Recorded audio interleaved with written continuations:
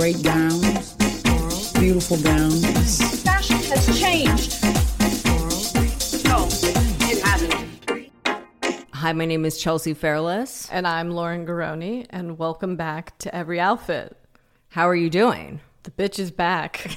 The bitch is no longer jet lagged. The bitch is back from Europe. How was it? It was wonderful, very surreal. It is quite empty. It was a privilege to travel. I have to acknowledge my travel privilege. I mean, yeah, you do.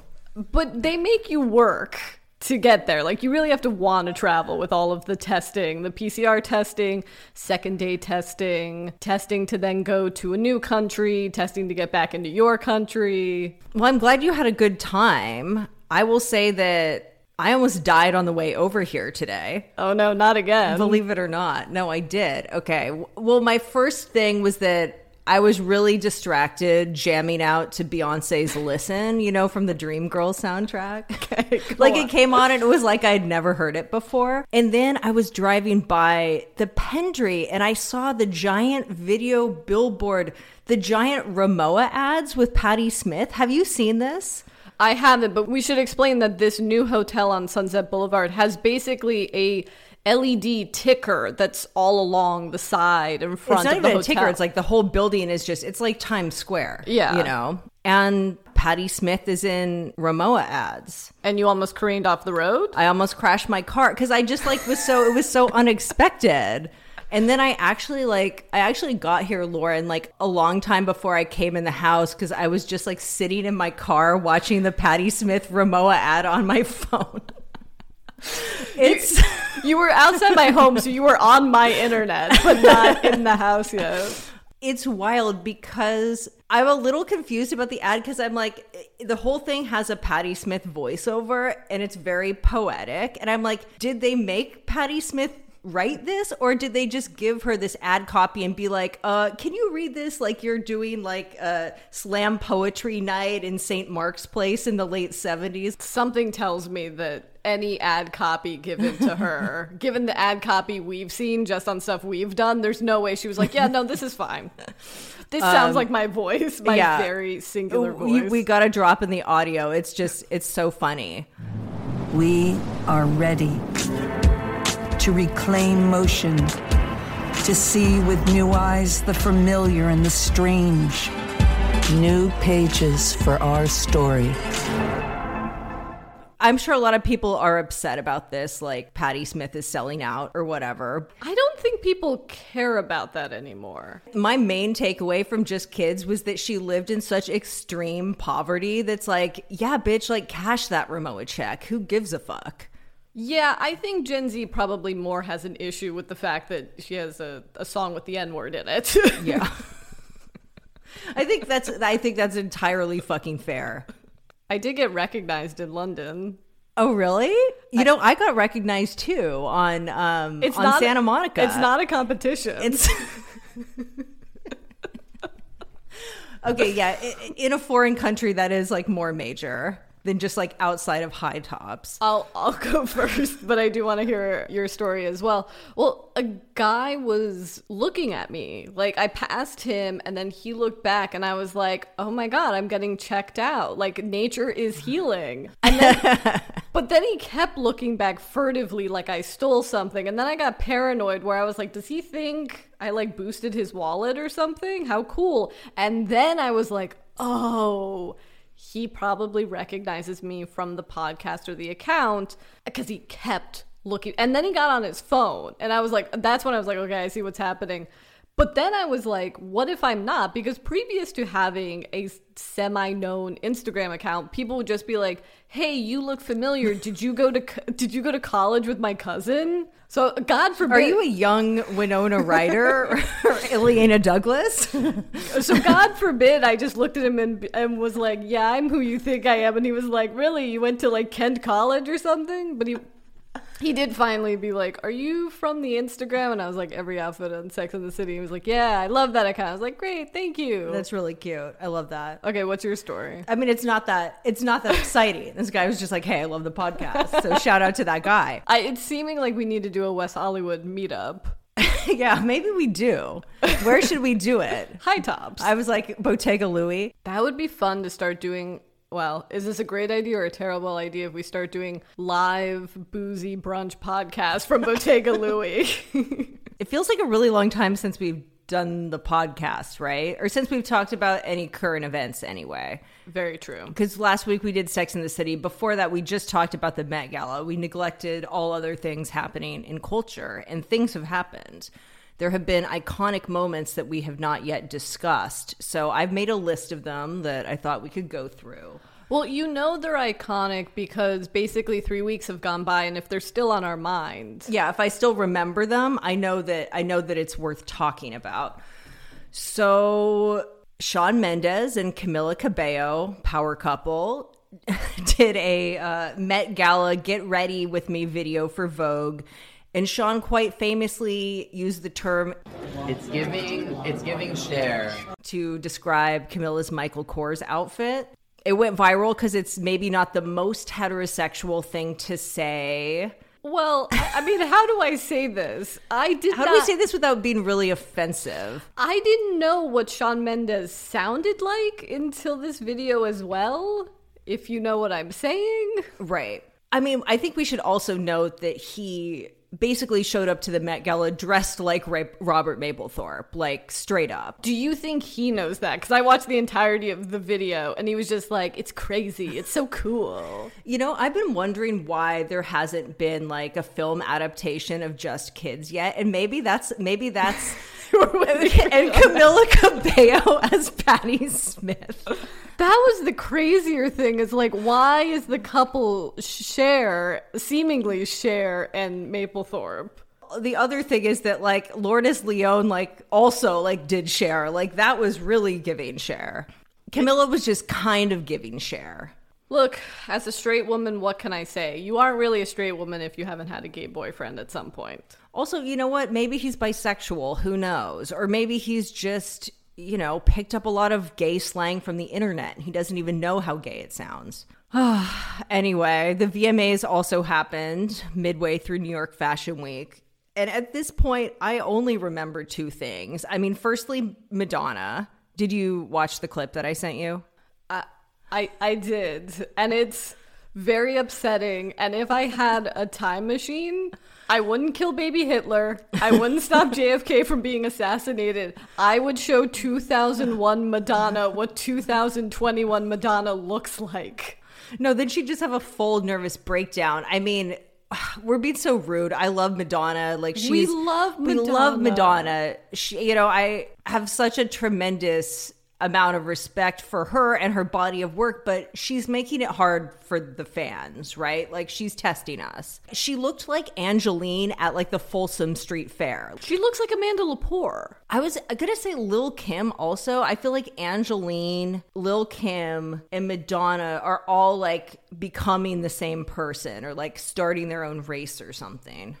Right. And I think for me, one, she was aging quite well. Well, of course. And two, for someone that had such a strong ironclad control of their own aesthetics, to see it go so off course in the last 5 years is shocking. Yeah, I mean, she could have aged like Jessica Lange, right? You know? She was wearing like, it was kind of like halfway between like a fetishy maid outfit and then like a leather daddy outfit, right? Which is like, pick a lane. I don't know. It's hard to do a cool fetish look nowadays because we've had like fashion harnesses for 10 years and it just feels kind of like stale. So she came out to celebrate the 40th anniversary of the VMAs. And what struck me is she comes out and says, nobody thought that this would last, which I was like, isn't that exactly what Michael Jackson said when he came out? Oh, yeah. They said it wouldn't last. So for those who don't remember, Michael Jackson briefly married Lisa Marie Presley, who would be Riley Keough's mother. Right. Need that memoir from Riley Keough.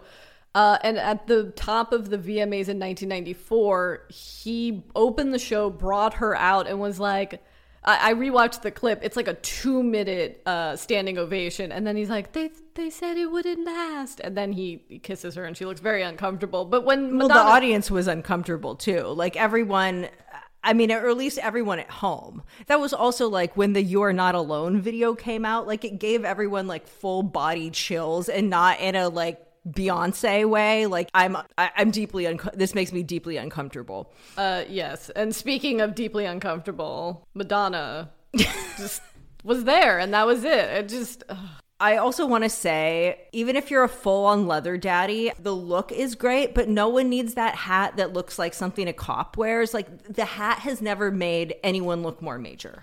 No, that's when it goes into like fascist costuming. And not in like a chic night porter way. Another look that she lifted in the early 90s that was great. The other thing I remember is Megan Fox's naked dress. She did something with that look. That was major. That look single-handedly took her from the C list to like the B- list. Oh my God, on that journey. But you know what I mean? It's like, it makes you wonder, like, what other random actresses are just one good Mugler dress away from like a full career resurgence? I think the most famous dress making a person would be Elizabeth Hurley when she showed up to the 4 Weddings and a Funeral premiere. She was the girlfriend of Hugh Grant. No one would lend her a dress. It wasn't really an era of stylists in the mid-90s. Went to the Versace store. It was the last dress there. And it's the infamous pin dress. And like that made her a star overnight. Like they literally gave her acting roles. Yeah. Because she wore that dress. It's crazy. And also Hugh Grant cheated on her and no one could believe it. I still can't believe it. That was like really, really major thing that happened. I mean, I keep wanting on this podcast to do a segment where we go back and revisit iconic pop culture moments. And I think that would merit its own segment. Anyway, back to Megan Fox. Yeah, I'm kind of move over Carrie Bradshaw because I think the naked dress has been redefined. Also, I mean, Machine Gun Kelly looked good. Like, they looked like really hot together, I thought. Yeah, someone DM'd us and was like, can you talk about the fact that when Courtney and Megan introed Travis and Machine Gun Kelly, they said our future baby daddies. To which I was like, please don't have any more children. I loved her to have more kids. Courtney or Megan? And they're going to be so extra that they're going to have like get pregnant at the exact same time just so they can do like slutty gothic photo shoots together indefinitely. Or at least that's what I would like. And then start their own baby goth fashion line. You know what? There aren't enough baby goth fashion lines, so I'm okay with that. Yeah, I mean, I think you and I agree as a genre of dress, we are a fan of attention-seeking behavior in clothing, especially when it's executed well, and this was executed very well. Yeah, it's all in the execution, because I think celebrity fashion nowadays, it does seem like everyone is vying for attention and vying for Instagram likes in a really desperate way, but this was kind of just doing that in an old school way, and it was genuinely glamorous. You know, it was a beautiful dress. Yeah, and I think whether she's consciously doing this or not, you know, to kind of reflect back what Hollywood has categorized her as, put her through, done to her in a way, I find quite subversive, where it's like, you think I'm this sex pot, here you fucking go. However, I don't know how deliberate it is, seeing that this is the woman who once got a giant portrait tattoo of Marilyn Monroe and then got it removed because she didn't realize how tragic Marilyn Monroe's life was. That's something else that really like warrants its own segment. Exactly. I mean, that's insane. I also think it's kind of fucked up to reduce Marilyn Monroe to the most like tragic aspects of her life. Like, that doesn't seem very feminist of her. Megan Fox, not a good feminist. What else happened? The Emmys happened. That was really boring. Did you watch them at all, or did you just see the red carpet? I was blessedly 8 hours ahead. Did you see Rita Wilson rapping though?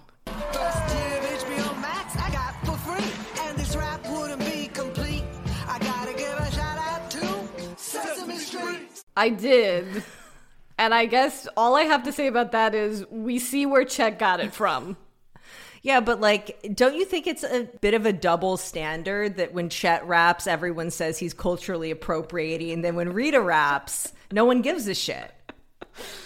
You know who would love to be embroiled in controversy is Rita Wilson. And I think that's why we know it as a culture. She wants it too much, and that's why we won't give it to her. Nothing is better than that time that Rita Wilson was supposed to go to like some award show. The Golden Globes. Golden Globes, and her glam squad just forgot about her. Like no one showed up to her hotel. And she was live tweeting about the fact that they had not shown up. I think she had to tweet about it just to make sure she got her hair and makeup done, kind of like celebrities are tweeting about like airlines and stuff, just so they can like get their shit taken care of. And Rita is so extra that the year afterwards, she talked about it again. She was like, year anniversary to the time that my makeup person showed up 6 hours late. We should celebrate that every single year on whatever day that was. We will.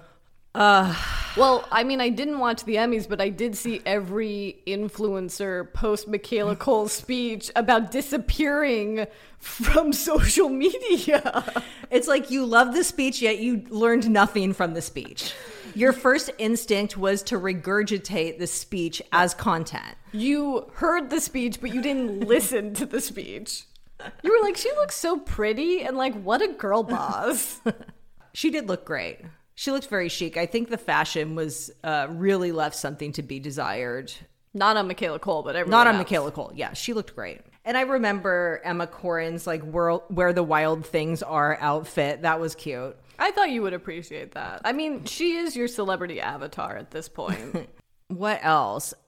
We haven't talked about Lil Nas X in a while, and I just want to say that while I have mixed feelings about his new album, the marketing rollout has been one of the most incredible things I've ever witnessed. Like, give him all the Clio awards. This is truly stunning.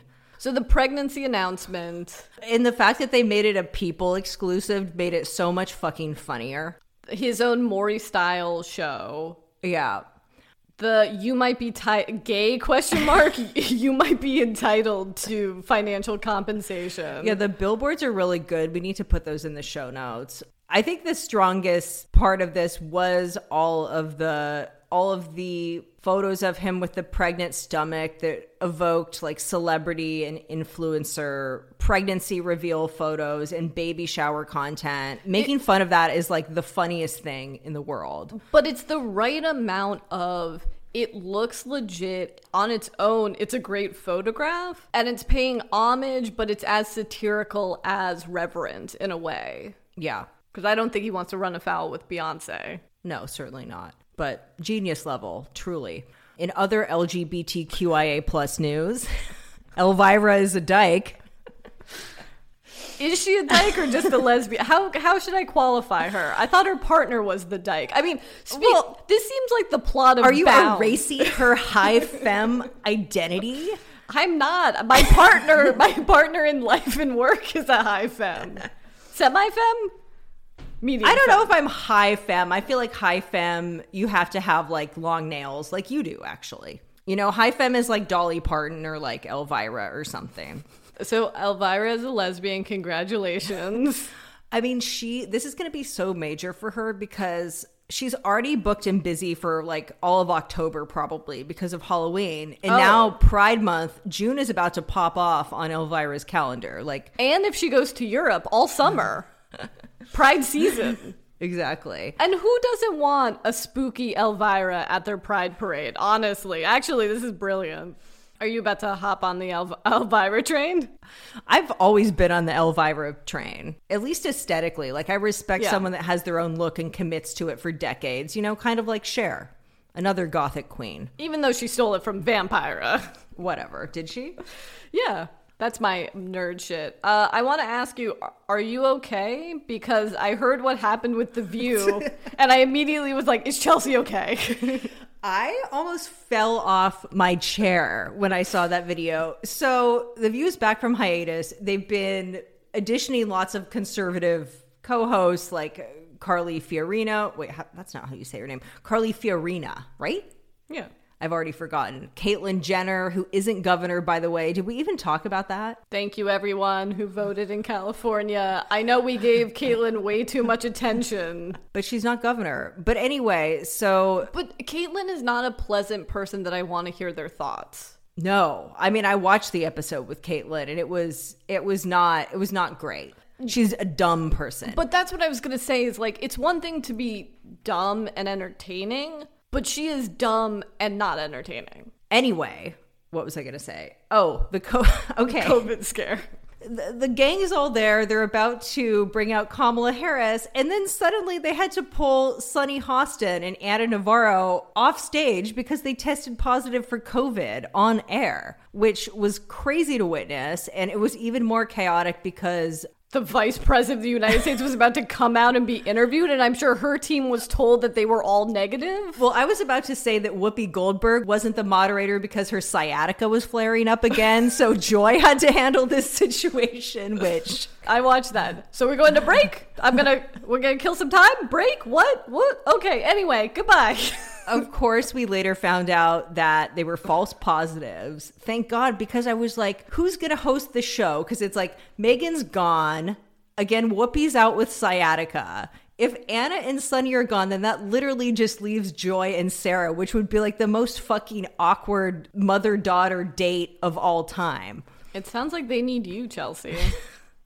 I wish. You can adopt a conservative personality. You know what? I sadly could. I think that's it for old news. So what new news do we have? Well, on Monday, the trailer for Paul Thomas Anderson's latest Valley opus, Licorice Pizza, dropped. The film is about two teens played by Alana Haim, right? Because it's one of the Haim sisters. And Cooper Hoffman, who would be the son of Philip Seymour Hoffman, growing up, running around, and falling in love in the San Fernando Valley in 1973. However, all I could focus on in this trailer is the fact that Bradley Cooper plays the real-life producer, hairdresser, and former Barbra Streisand boyfriend, John Peters. It's crazy that there's been like 30 episodes of this podcast, and we've already talked about John Peters so many times. Like more than once, I think, right? Yeah. So Bradley Cooper was photographed on the set last August, and already the comments were like, that's interesting. Like, he bears a striking resemblance, and his costume bears a striking resemblance to a photo of John Peters and Barbra Streisand that we will put in the show notes. And I was like, oh, okay, so he just based it on John Peters. No, he is literally John Peters. So for those Well, I mean, we have to put the audio in. It's too fabulous. Do you know who my girlfriend is? Barbra Streisand? Barbra Streisand. Sand. Yeah, like sands. Like the ocean, like Barbra beaches. Streisand? No, like Streisand. Sand. So for those who don't know, John Peters was a famous hairstylist in the 60s and 70s. He was the inspiration for Warren Beatty's character in Shampoo. He meets Barbra Streisand in 1973, starts doing her... Barbra Streisand. Streisand! They become lovers, and I mean that in the Petrovsky, Carrie Bradshaw way. He begins producing her movies, including A Star is Born. He would then go on to produce our fave, Eyes of Laura Mars, Flashdance, Batman, Witches of Eastwick. Such an important person, honestly. He is also famous for, or kind of infamous for, a story that the director Kevin Smith tells on a DVD about him trying to write Superman and how insane John Peters is. I also forgot that he was briefly married to Pamela Anderson during the pandemic for like 12 that days. happened. That did happen. It's kind of weird and funny, and I wonder if this is why P.T. Anderson cast Bradley Cooper, is John Peters has had many lawsuits due to sexual harassment, and he is listed as a producer of the Bradley Cooper Star is Born. And so when that came to light and Bradley Cooper was having to do press for it, people asked him about it, and he was like, basically it was a contractual obligation. Like, that man was never on the set. Right. I do not know her. Is basically what Bradley Cooper said. He's like, beautiful gowns. Do not know her. So, we'll be in theaters. Hopefully the Vista, which Quentin Tarantino bought, will be open by the time the film comes out. Yeah, we can see it there for maximum authenticity. Because it won't be at the ArcLight. Also, it's so depressing. Also, another thing that occurred to me when watching the trailer, I was like, why does every sort of nerdy, like white male auteur use David Bowie songs in their trailers? Because it was Life on Mars in the Licorice, whatever the fuck trailer. It definitely feels like a needle drop that Mike Mills has used in a movie. I think, I thought of the adaptation trailer, which was, iconic use of Bowie. I also thought of the Frances Ha trailer, iconic use of Bowie, and I'm sure Life Aquatic, I don't remember the trailer, but like had to have Bowie in it, right? That was the film where the Brazilian guitarist does all the Portuguese covers of Bowie songs throughout the film. Right. Hi, welcome to Criterion Talk with Lauren and Chelsea.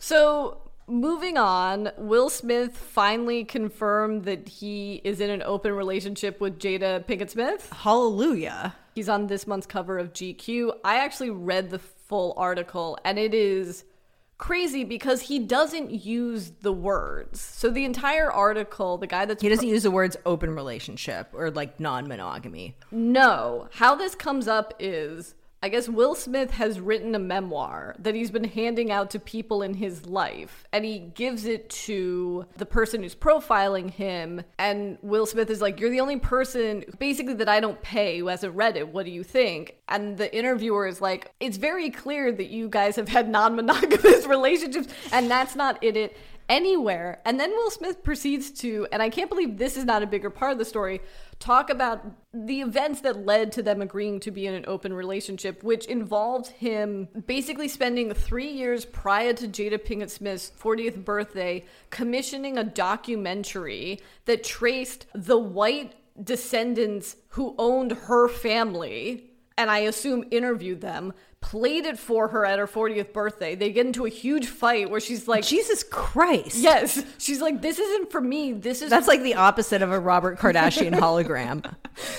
Yeah. She's like, what was that? That was completely for you. That wasn't for me. And then he basically says, you know, we pursued an unconventional marriage. But it seems like the inference is they're not in one now, but there was a period of time where they were unhappy and they opened up the relationship. I mean, I'm sure there are a lot of celebrities that have open marriages or semi-open marriages. Definitely a lot of male actors that tell women that they're in open marriages. For sure. I mean, good for them for talking about it, sort of. Although I really need a follow-up Red Table talk about this. And that's how the article ends, is discussing Jada's entanglement on the Red Table Talk. And again, the interviewer makes the point of like, you come off like scot-free. And then he writes this thing that's like, Will tells me that even though he did not admit to having affairs, he was definitely he had other relationships as well at the time. And it's like, it feels like something you could mention, but it's like, yeah. Jada's out here looking like a total hoe, but he is so calculated, and I do mean that in the best way. That was this his way to market test his memoir and be like, oh, I should go back and put in the non-monogamy stuff. People seem interested by this. That's all we want to hear about. It's literally all we care about. Honestly, if they wrote a relationship book, that would be major. It's like getting the fuck you want. It worked so well for Kim Cattrall and her third husband. Yeah. I think the one she scatted with is the one she wrote the sex book with. Yeah, that was the one. Okay, now we just have to put in the clip. I read poetry and sonnets, and he plays the upright bass.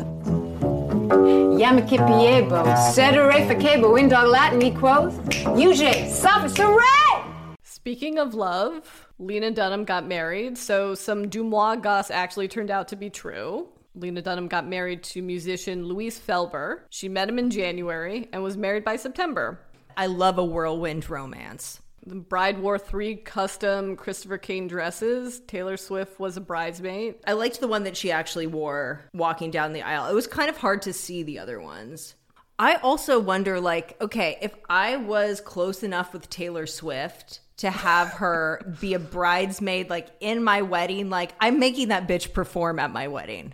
Right. Or like that's a missed opportunity. Or is that something where it's like you don't ask, but like all the instruments around and the mic, and it's like, I'm like, Taylor, can you just go up there and sing a medley of all of my favorite songs from Red, please? That's kind of like the re-recording is coming out, right? It's very soon. I'm very excited. Oh. We'll definitely have to talk about it, which means you'll definitely have to listen to it. Damn it. You'll have to listen to the 10-minute version of All Too Well. Well, speaking of pop songstresses, ding dong, the witch is dead. Jamie Spears has been suspended as Britney Spears' conservator, effective immediately. Hallelujah. We did it, Joe. To celebrate, let's all just take our shoes off and walk into a gas station and buy a case of Red Bull wearing a pink wig. Yeah, it should be noted, she still has a conservator of her person, which has been Jodie Montgomery, I think, going back since 2019. And she will have a financial conservator. It just won't be her father, which is kind of the first step of unwinding all of this. Right. I did see a tweet that put into words the thing I'm wondering. They keep saying that her estate is worth $60 million. Doesn't that seem a little low? Yeah. Shouldn't she be worth at the very least $250 million? I would think, just because of the amount that she was making from those Vegas shows. But of course, everyone has been fleecing her of her money for years. And her current lawyer, which I heard was recommended by Madonna. When she heard everything that was going on, she recommended this lawyer. She's like, Brittany, are you ready? I got a lawyer. Uh-huh. But he made it known that they're going to do a financial audit, and he's going to find out where every single cent went. Love a pedantic It wasn't king. on Red Bull. That much we know. So to get into fashion stuff, I mean, this is sad. I don't even know how to really intro this. Last week, Linda Evangelista wrote a really heartbreaking post on Instagram where she said that she had been left permanently deformed as the result of a botched cool sculpting procedure. Which, I'm sorry, I have to say when I first read it, one, because she was married to the former head of Elite Modeling who's been accused of sexual assault. You know, when I saw that graphic, I was like, oh, she's going to tell her story or her experiences. Yeah, same, because it was like a notes app type all text Instagram post. And it does sound like something out of Zoolander. It does seem like Owen Wilson would say, I no longer can model due to a freak cool sculpting accident. Well, okay. But it is super fucked up. No, I looked into what happened to her, and it is my nightmare because I am a vain bitch. Yeah, no, it's not cool. Well, okay. It's not cool sculpting. Can you cool sculpt your face, though? This is one thing I need to know. So here's the other crazy thing. So basically she said, I got this terrible cool sculpting procedure. It has left me permanently deformed. I've tried to fix it with surgeries, but the surgeries haven't worked, and I'm unrecognizable. Well, she said, as the press has defined it, I am unrecognizable. So what's interesting is, in case anyone's wondering if their computers or phones are listening to them, is after reading the story, looking up on what happened to her, guess what pre-roll YouTube ad I got? It was for a laser away someone that was cool sculpting her neck. So at the very least, you can do your neck. Oh, okay. And I sent you that photo of her in 2018 where she had a bruise on her chin. But she had something called PAH, which basically what happened to her was cool sculpting is supposed to break down the fat and it goes away. This does the reverse. And it basically thickens and expands the fat cells, but it's not something that you'll know until months afterwards. It just, the fat tissue just keep growing and growing and growing for months afterwards. It's something out of a Cronenberg film. Yeah. And yeah, evidently this is a negative side effect that no one tells you about. It's terrifying. Well, how terrifying for all those people. Like, if I had gotten cool sculpting in the last couple of months and then heard about this, I would be terrified. We stand with Linda. Yeah, we stand with Linda, and she's suing the them. fuck out of them. Yeah, I mean, as she should. I mean, we've talked about this before on the podcast, but Linda really is the greatest model ever. She has a range that no one can touch, really. I mean, it's kind of like, you know how Nicki Minaj has like 10,000 different rap voices and they're all amazing? Like, that's what Linda Evangelista is in modeling. Yeah. She's perfect, and I feel terrible for her, and I hope that she's able to find some justice through the legal system and hopefully some bomb-ass surgeon that can reconstruct her neck or face or whatever. We assume. We don't know what's going on. But I think this is also the problem with the rise of non-invasive things like cool sculpting and threading and fillers and Botox. Is sometimes surgery's better. Sometimes just get a baby facelift. Yeah. Anyway. The Savage Fenty show, Chelsea, also happens. I know you have feelings about them always. It did. Hold on. Sorry. I'm opening the LaCroix. I'm keeping that in, by the way. This episode of Every Outfit is brought to you by Peach Pear LaCroix. No, guys, we have no sponsors still. Sadly. And we're definitely not going to be sponsored by Fenty. Or Amazon that brings you the Savage Fenty fashion show. Well, actually, you know what? I think this one was a lot stronger than the 2 previous years. I didn't like the last 2, yet somehow I still watch this. Like, I can't not watch it. If you haven't seen it, I will say that it's less of a traditional fashion show and more of a sort of modern dance spectacle that involves a lot of neon fishnets. And for the listener, your issue is that the clothing doesn't look good in these fashion shows? Well, okay, I think the styling was much better this year. Do you think that Riri heard you? It's like, stop putting cheap costume jewelry from Forever 21 on these girls. Yes. I mean, one thing I will say is that I wish, like the Victoria's Secret fashion show, I wish there were things that you can't buy in the store. Like, I wish that there were crazy couture pieces that aren't available to buy, just so it's more of a spectacle on the fashion side, just so it's more interesting on the fashion side.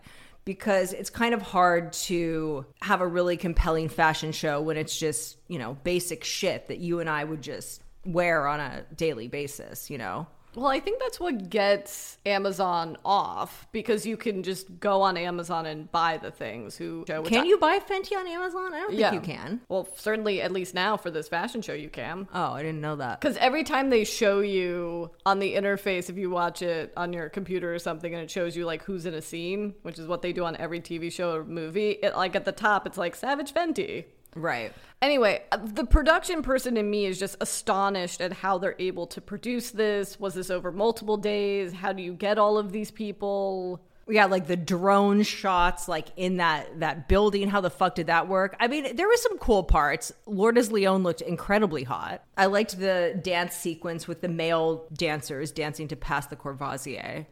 I thought the strongest stylistically, because everything kind of is what you expect from Savage Fenty, was the silver portion. I don't know how else to phrase that, but with the almost like baby doll fembot dresses towards the end. It got me wanting some Savage Fenty stuff, which, despite your deriding of Savage Fenty, you have things from them. Okay, but that's not entirely intentional, because it is like a scam. You want to buy a bra, and then they're like, this bra can be free if you're a Savage Fenty member. And then they keep auto-charging your card $50 a month, and then you end up having like $200, $300 worth of credit. And then with that VIP discount that they give you for being a member or whatever, everything is like dirt cheap. Like everything is like $5, but nothing's in your size, so there's no way to spend the money.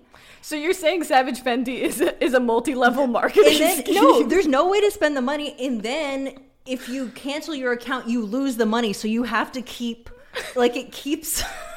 Chelsea, how much in credit do you have in your Savage Fenty account? I think I got rid of all of it because I just started buying, like... It was a journey trying to find things to buy, but I'm much more of a Skims person. A Skims bitch? Yeah. Oh, you know that's coming. Kim doing a Skims fashion show? I hope so. I mean, I think it's really obvious that Savage Fenty has positioned itself as the anti-Victoria's Secret, and I know that they've made a conscious event to make this, or they made a conscious effort to make this event as different from the Victoria's Secret fashion show as possible, but they've gone like too far in the opposite direction. You know what I mean? Like they could have subverted the Victoria's Secret format just through casting, you know, right? Just by having clothes that aren't ugly, you know? I will say it's a little too long. Also, the Victoria's Secret fashion show, like at least Rihanna performs at that.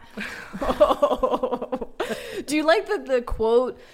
You gotta love the fucking media, and I mean that sarcastically, where they thought they got tea because it was like, Rihanna says that the new album isn't gonna sound like anything you've heard from her. But the ellipses was, because she hasn't started recording, she doesn't even know what it sounds like yet. Well, Anti sounded different than the stuff that she had done before that. So it's like, who's to say how different it actually will be? But moving on.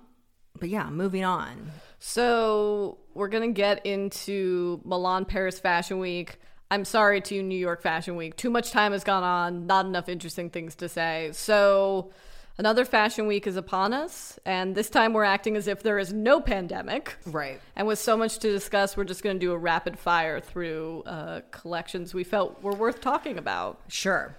First up, Fendi and their Antonio Lopez collab. I mean, have they been listening to the podcast? Because they finally used colors that aren't also shades of Fenty foundation. It's a miracle. Yeah, it's a full circle moment, right? Antonio Lopez, the amazing fashion illustrator from the 70s. Photographer, was friends with Karl Lagerfeld, as documented in the book Beautiful Fall. Lagerfeld was the longtime designer for Fendi, so I guess in a way it's a full circle moment. Although he never felt compelled to do a collab with Antonio Lopez. So and Lagerfeld acted like he didn't know who he was when Antonio Lopez got AIDS and couldn't find work, but whatever. It's like, fuck off, Carl. You just don't have AIDS because you're an incel, and now you're judging me. Anyway, Ryan Murphy, hire us for your Karl Lagerfeld series when you eventually do it. Yeah, I loved the Antonio Lopez stuff. I mean, he's one of my favorite artists ever, and the way that they interpreted the archive was great. Like the colorful section in the middle, like all the pink and lilac stuff, and those insane applique thigh-high boots that had like his like 60s illustrations on them. I know. It's one of those fashion items that I've rarely felt where I'm like, how many collabs can we bank? Because I need those boots. Yeah. I need them so desperately. And I wonder if it's going to be too obscure or if influencers are going to want all of this shit. I think they'll be too expensive to be a run-of-the-mill influencer thing. And I don't think the bags are that great. Right. Like, I wish it was just like a baguette with again, that same like applique Technicolor stuff. But should we talk about the Fendi Versace mashup show that no one asked for? I know. I mean, Fendace, it looked like it was fun to be at as a fashion show, and it's always fun to see the supermodels minus Linda Evangelista, of course. Is that how you're going to start referring to it in Fashion Week? The supermodels minus Linda Evangelista. But yeah, I don't really care about the clothes themselves. I mean, to me, it looked like a normal Versace show with some Fendi logos thrown in. I actually thought this was a better Versace show than the Versace show. Well, you know, the Fendi Versace show, you know when two people fuck and have a kid and like the kid looks exactly like one of the people and the other parent is not like represented at all? That's kind of how I felt about this. Like, Donatella's jeans are much stronger. It also is just so unnecessary. It felt like, do you remember in the late 90s when there were just like doubles of movies where it was like Armageddon, Deep Impact, Volcano and Dante's Peak? It felt like the fashion equivalent of this. Yeah. One being way better than the other. The Balenciaga Gucci collection was great because those brands have such opposite vibes. So it really did like do something new, but whereas this collab isn't really subverting either brand in a significant way. However, because now with two kinds of these shows, this is now going to become a thing. So do you have... Well, it's been a thing. I mean, we also need to mention like the Dries Van Noten Christian Lacroix show, the Valentino undercover men's show from a while back. It's like it has been happening, but I think the Gucci Balenciaga one was just like really got people's attention. Do you have thoughts about collabs that would be good or bad? I know there's so many like potentially harrowing combinations of brands. Okay, so I have one that I was like, this is bad. I was like, or is it good? Which is Moschino and Burberry. Yeah, okay, sure. See, I thought that was bad, but then I started to think about it. I was like, that actually could be... I mean, it kind of would only really serve the Moschino consumer. Like, I don't know if Burberry consumer would want to dress like a cartoon of like Minnie Mouse in a Burberry coat, but right. I don't know. I mean, I'd love to see just Margiela with everyone, but I think Margiela Balenciaga would be major because like Fendace, it's kind of serving like there's overlap with the consumer. Yeah. The tabbies would be sensational. Yeah, I mean, you also have to think about the designer who's at what house. Because I was thinking, like, if you're doing, like, a stunt collection, Stella McCartney going back to Chloe for just one collection would that would be cool. Yeah. I'd love to see also, like, Home and Louis Vuitton did some collaborative bags a while back that were fabulous, but I would love to see that be, like, a full-fledged collection. Yeah, because the idea of, like, Margiela and Dior, the idea of John Galliano going back to Dior. Yeah, he can do the newsprint stuff again. Oh, I did think of another really good collab, which would be Versace and Monsanto. Go on. They can inject fruits with enough chemicals that the Medusa logo will just like appear on the peel like magic. Would you cop? Sometimes I feel like deep down you have the DNA of like a Dick Cheney, like truly evil Republican CEO in you when you say stuff like that. It's not the worst idea. Yeah, I think it would be cute. All right. Prada? I don't know. What do you think? I thought the collection was great. Yeah, I mean, me too. You never know what Prada collection you're getting. You know, it's like, is it going to be a wacky one? Is it going to be a minimal one? This one was definitely a minimal one, but erring on the side of like 1960s mod minimalism. And also it felt nostalgic to previous collections that they've done, harking back to the 90s and, you know. Oh, for sure. It's the first, I guess, IRL runway show that Raph has done with her. Right. My biggest takeaway from it is that the upper arm cuff is back. I'm into it. It certainly makes sense from a buying standpoint, just as an accessory that I'm sure will be $200, $300 that a bunch of TikTok influencers will cop. Will cop? Yeah, will cop. Ooh, the language of the streets. Are you copying Saint Laurent, though? Are you copying a Saint Laurent? Are you copying a Eurotrash unitard? As always, Saint Laurent is showing me the worst of the 1980s silhouettes I never wanted to see back on the runway. I mean, yeah. Well, okay, I didn't mind the shoulder. And I also liked the very inventive styling of sticking a clutch bag in the, underneath the waistband of a pair of high-waisted pants. Right. I mean, there are a lot of unitards that Miley Cyrus will be wearing, but it felt too many jumpsuits, too many unitard jumpsuits. Yeah, and they're all spandex, which really does make it a kind of like pop star only sort of thing. Like you can only really imagine this on Miley and Dua Lipa.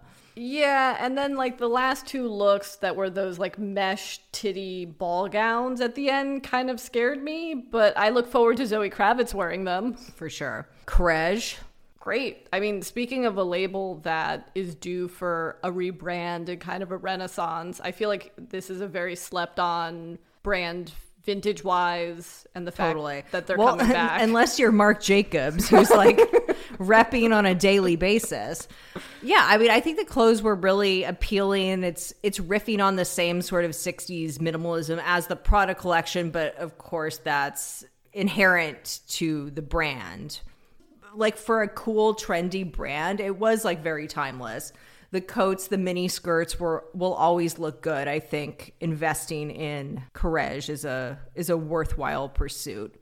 Yeah, I mean, there was stuff that was presented that I actually wanted to buy, which kind of hasn't happened. Not that I can afford any of this stuff, but hasn't happened to me in I don't know how many years looking at Fashion Week. Yeah. But then I looked at the Dior show. Yikes. I'm sorry. Also very 60s, but without the innovation of Prada and the coolness of Courage.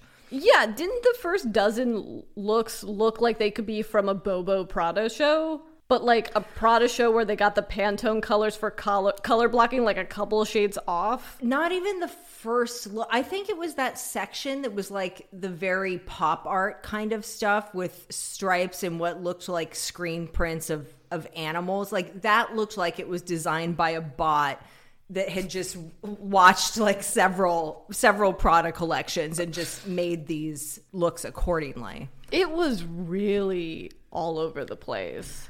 Well, also, I mean, the boxing looks, it's like boxing, just like a standard satin polyester like Everlast boxing outfit is like the coolest thing you've ever seen. What it takes to fuck up a boxing look is incredible. Like, it's kind of... It turns out you just need to put Dior vibe on the center. Well, also, like, the proportion of it was so the opposite of what's cool about those kinds of clothes. Like, it was not it. But you know it's going to sell well. I know I'm going to see that bra all tops over and stuff. Instagram. Yeah. But I mean...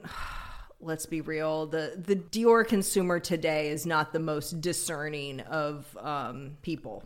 It's just a fact. You know, some brands become sad and tacky, and that is one of those brands. So here's us hoping for a Margiela Dior collab. I mean, she's got to go. She's got to go. My mom's like, you really should learn her name because don't you think it's kind of insulting that you don't say her name? I'm like, that's the point. We never say her name on this podcast. We will never learn her name.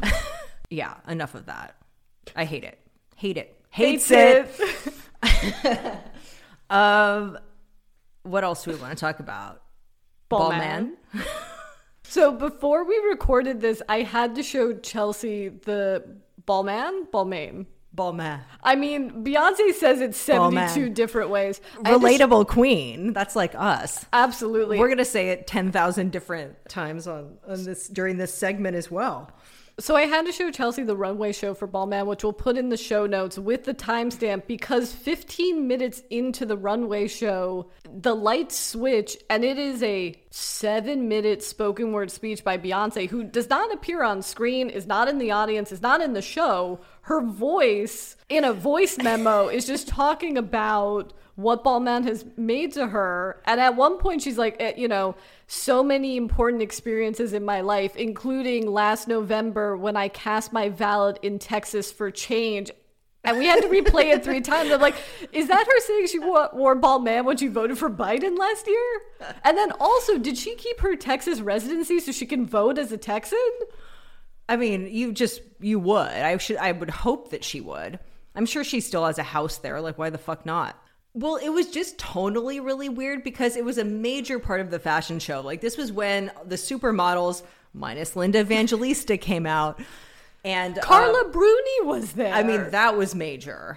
And I think she looked like she couldn't walk in that dress, though. But I think that's going to be one of the standout moments from the entire season. But it was just tonally very awkward because Naomi's like coming out in this major sexy look, and Beyonce's voiceover had the tone of like, let's say it's like Ellen's like 10,000th episode, and Beyonce, there's a video of Beyonce being like, hey Ellen, like congrats on your 1,000,000th episode. That's what it was like. But it's weirder because it's just her voice with no face attached. There's no visual of Beyonce. Yeah. And it goes on way too long, guys. I would have gotten like, if you couldn't get Beyonce to record it on camera, I would have gotten like some cool like digital rendering of her or something that would have been like, you know, come up on the screen like God. I mean, like the God that she is. Yeah.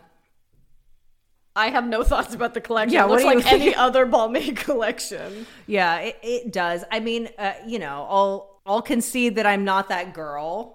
I'm sure it... you don't enjoy spending $5,000 on a pair of jeans? I'm not that consumer. You know, the consumer that wants to look like a slutty Fabergé egg.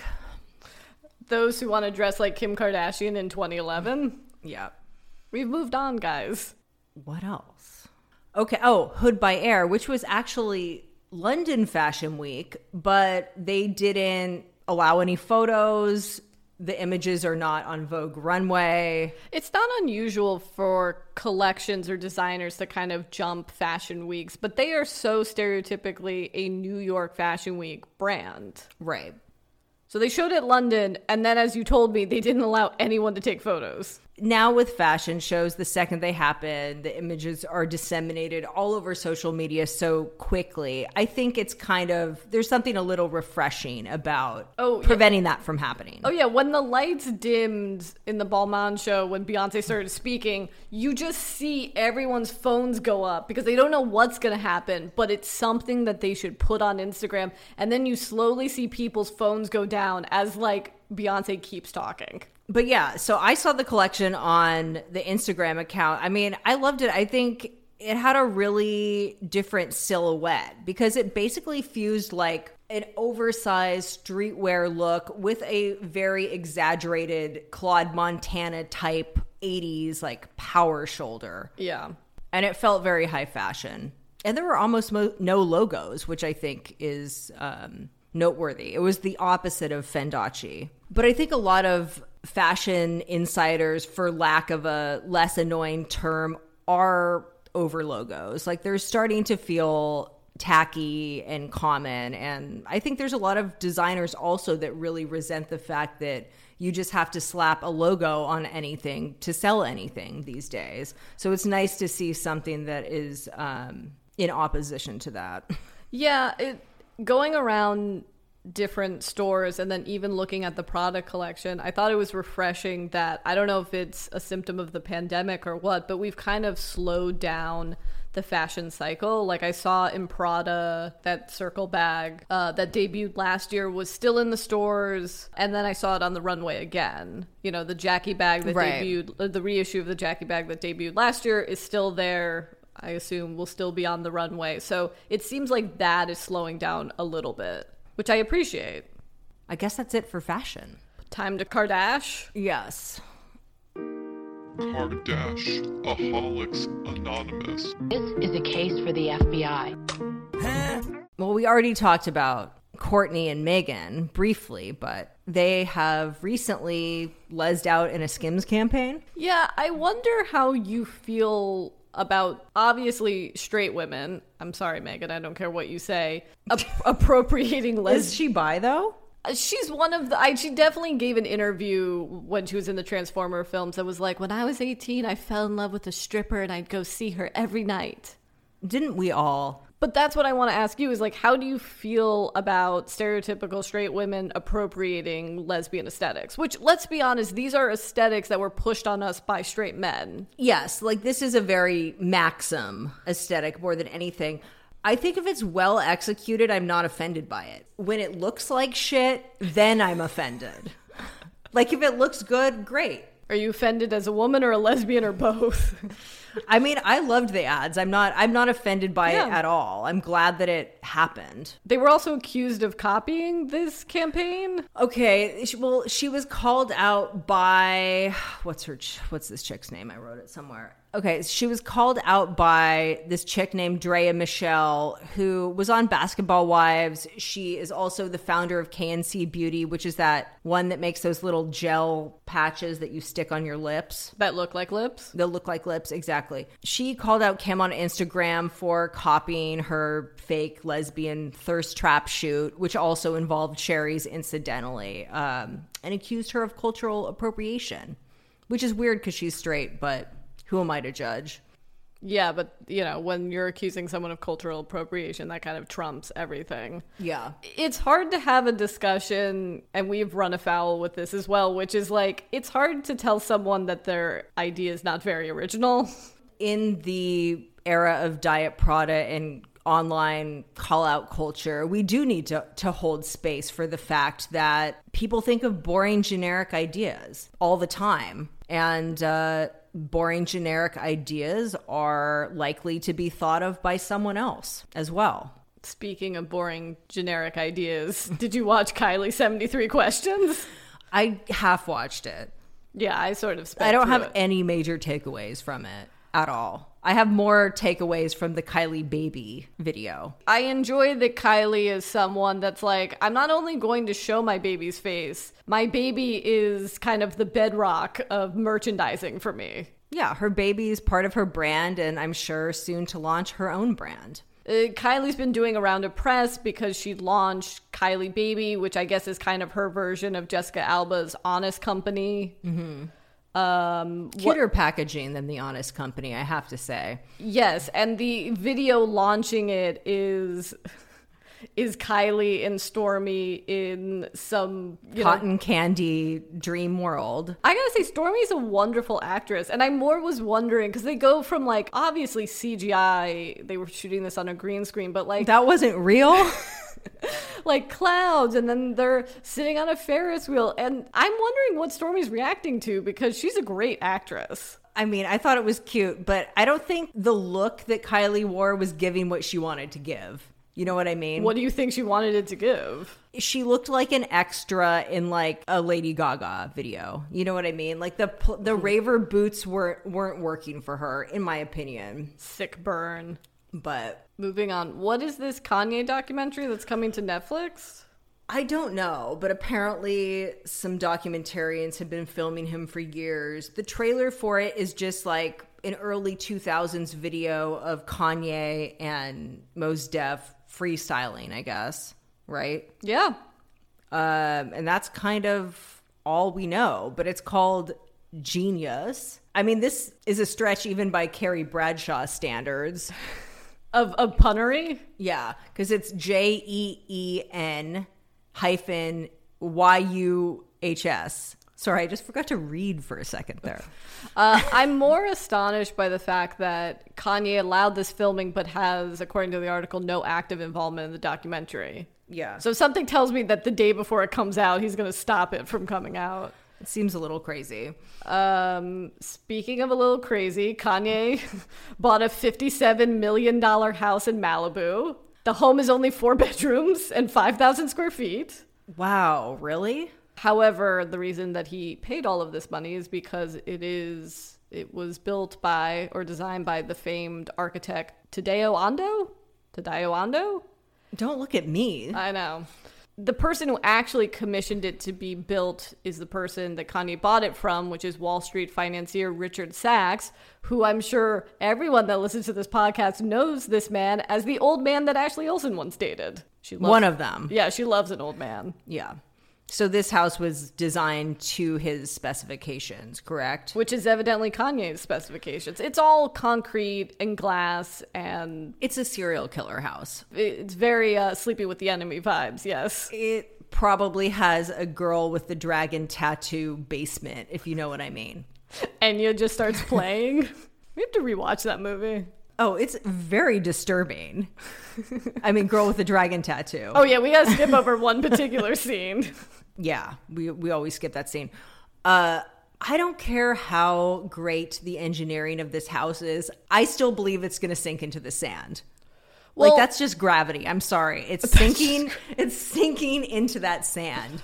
More the problem of buying any real estate in Malibu is that the land is eroding. So you previously had, from your house to the beach or whatever, 30 feet, 50 feet. And now you have like 10 feet, 20 feet. So it's just basically going to be like your house is on the ocean eventually. But he did get it for a steal because it was originally put on the market for $75 million. And what did he get it for? 57. What a bargain. I guess I missed Kim went on Ellen DeGeneres. I did watch that, but it feels like another lifetime ago at this point. The biggest reveal, though, was that she is now filming the Hulu series and that it's coming out. She said that it would be, well, what did she say? It's going to be a faster turnaround, which was necessary for the show because when they film, it makes such news. Like, they were photographed filming yesterday. So it seems like they're shooting it now, and then we'll see it in the same season, basically. We'll see it later this fall. Great. But I love that Ellen was like, what is it going to be like? And she's like, we don't even know yet, which is a great way of being like, E wouldn't pay us our fee anymore, so we went somewhere else. It's going to be the exact same shit. Okay? Yeah, it's going to be more Scott Disick pulling pranks on Chris. And talking about what just happened before the previous commercial break over large salads. And to round things out, coming up very soon, Kim will be hosting SNL. So excited. But of course, there was instantly backlash to this. She'll be fine. There are like much worse people. Donald Trump hosted SNL. Elon Musk hosted SNL. Also, it's like you forget this woman is an entertainer. This woman has probably spent more time on camera than most actors, Seriously. She's going to know what to do. Also, she's going to figure it out. Also, people that were giving her shit, I don't ever understand just for the fact that it's like, if she sucks, then you get to hate on her more. Isn't that what you want? Yeah. Haters like Deborah Messing in her rude ass tweet. Why Kim Kardashian, question mark? I mean, I know she is a cultural icon. Glad you know that, Deborah. But SNL has hosts generally who are performers who are there to promote a film, TV show, or album launch. Am I missing something? You think she doesn't have a TV launch coming, bitch? Also, didn't Dave Chappelle host right after Trump was elected? He had nothing to promote. She's just being a hater. But I'm just looking forward to the Kardashian skits. Like, is Kate McKinnon going to play Kris Jenner? Is Keenan going to play Corey Gamble? Oh, man. There was Caitlyn. Hey, guys. Kristen Wiig is Caitlyn.